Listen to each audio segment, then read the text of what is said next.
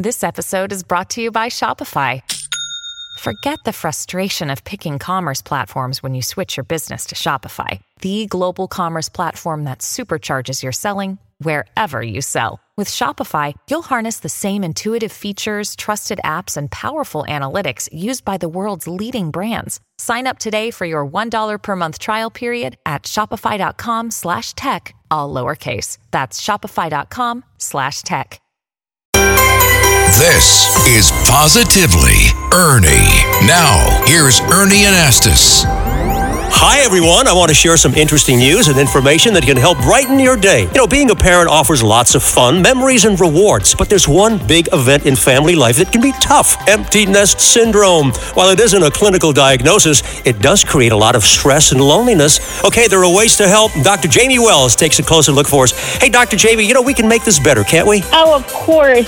Every part of life has a major transition. And even if they're positive ones, they can be very stressful, especially in that period when none of us are really comfortable with ambiguity before we equilibrate. But people have to recognize that's why they're called growing pains. It's a process. I know you're going to talk about social connections and new hobbies and things like that, right? Sure. So it's very important to have things to look forward to. Social connectedness is extremely important to our overall well-being. Reach out to friends, colleagues, people who've been through these things before. And if you're speaking to folks who make you more stressed, talking to about how they endured this experience, then maybe don't bring up that topic with them, but speak to the ones who you find calming and make sense to you. Right. Celebrating your child's independence, right? And a future family experience to come. Look forward to all of that. They also feel a period of stress. Having routine meetings with them, if possible, in person, if you live nearby and it's financially feasible, put that in the schedule so that everybody's expectations are managed. Sure. It's a very delicate dance to balance respecting their new independence, but also cultivating their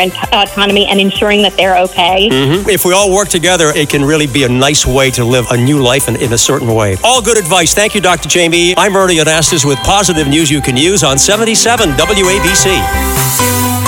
For more positivity, listen Sundays at 5 for Positively Ernie and Patricia. And for even more Ernie, go to WABCRadio.com and the 77 WABC app.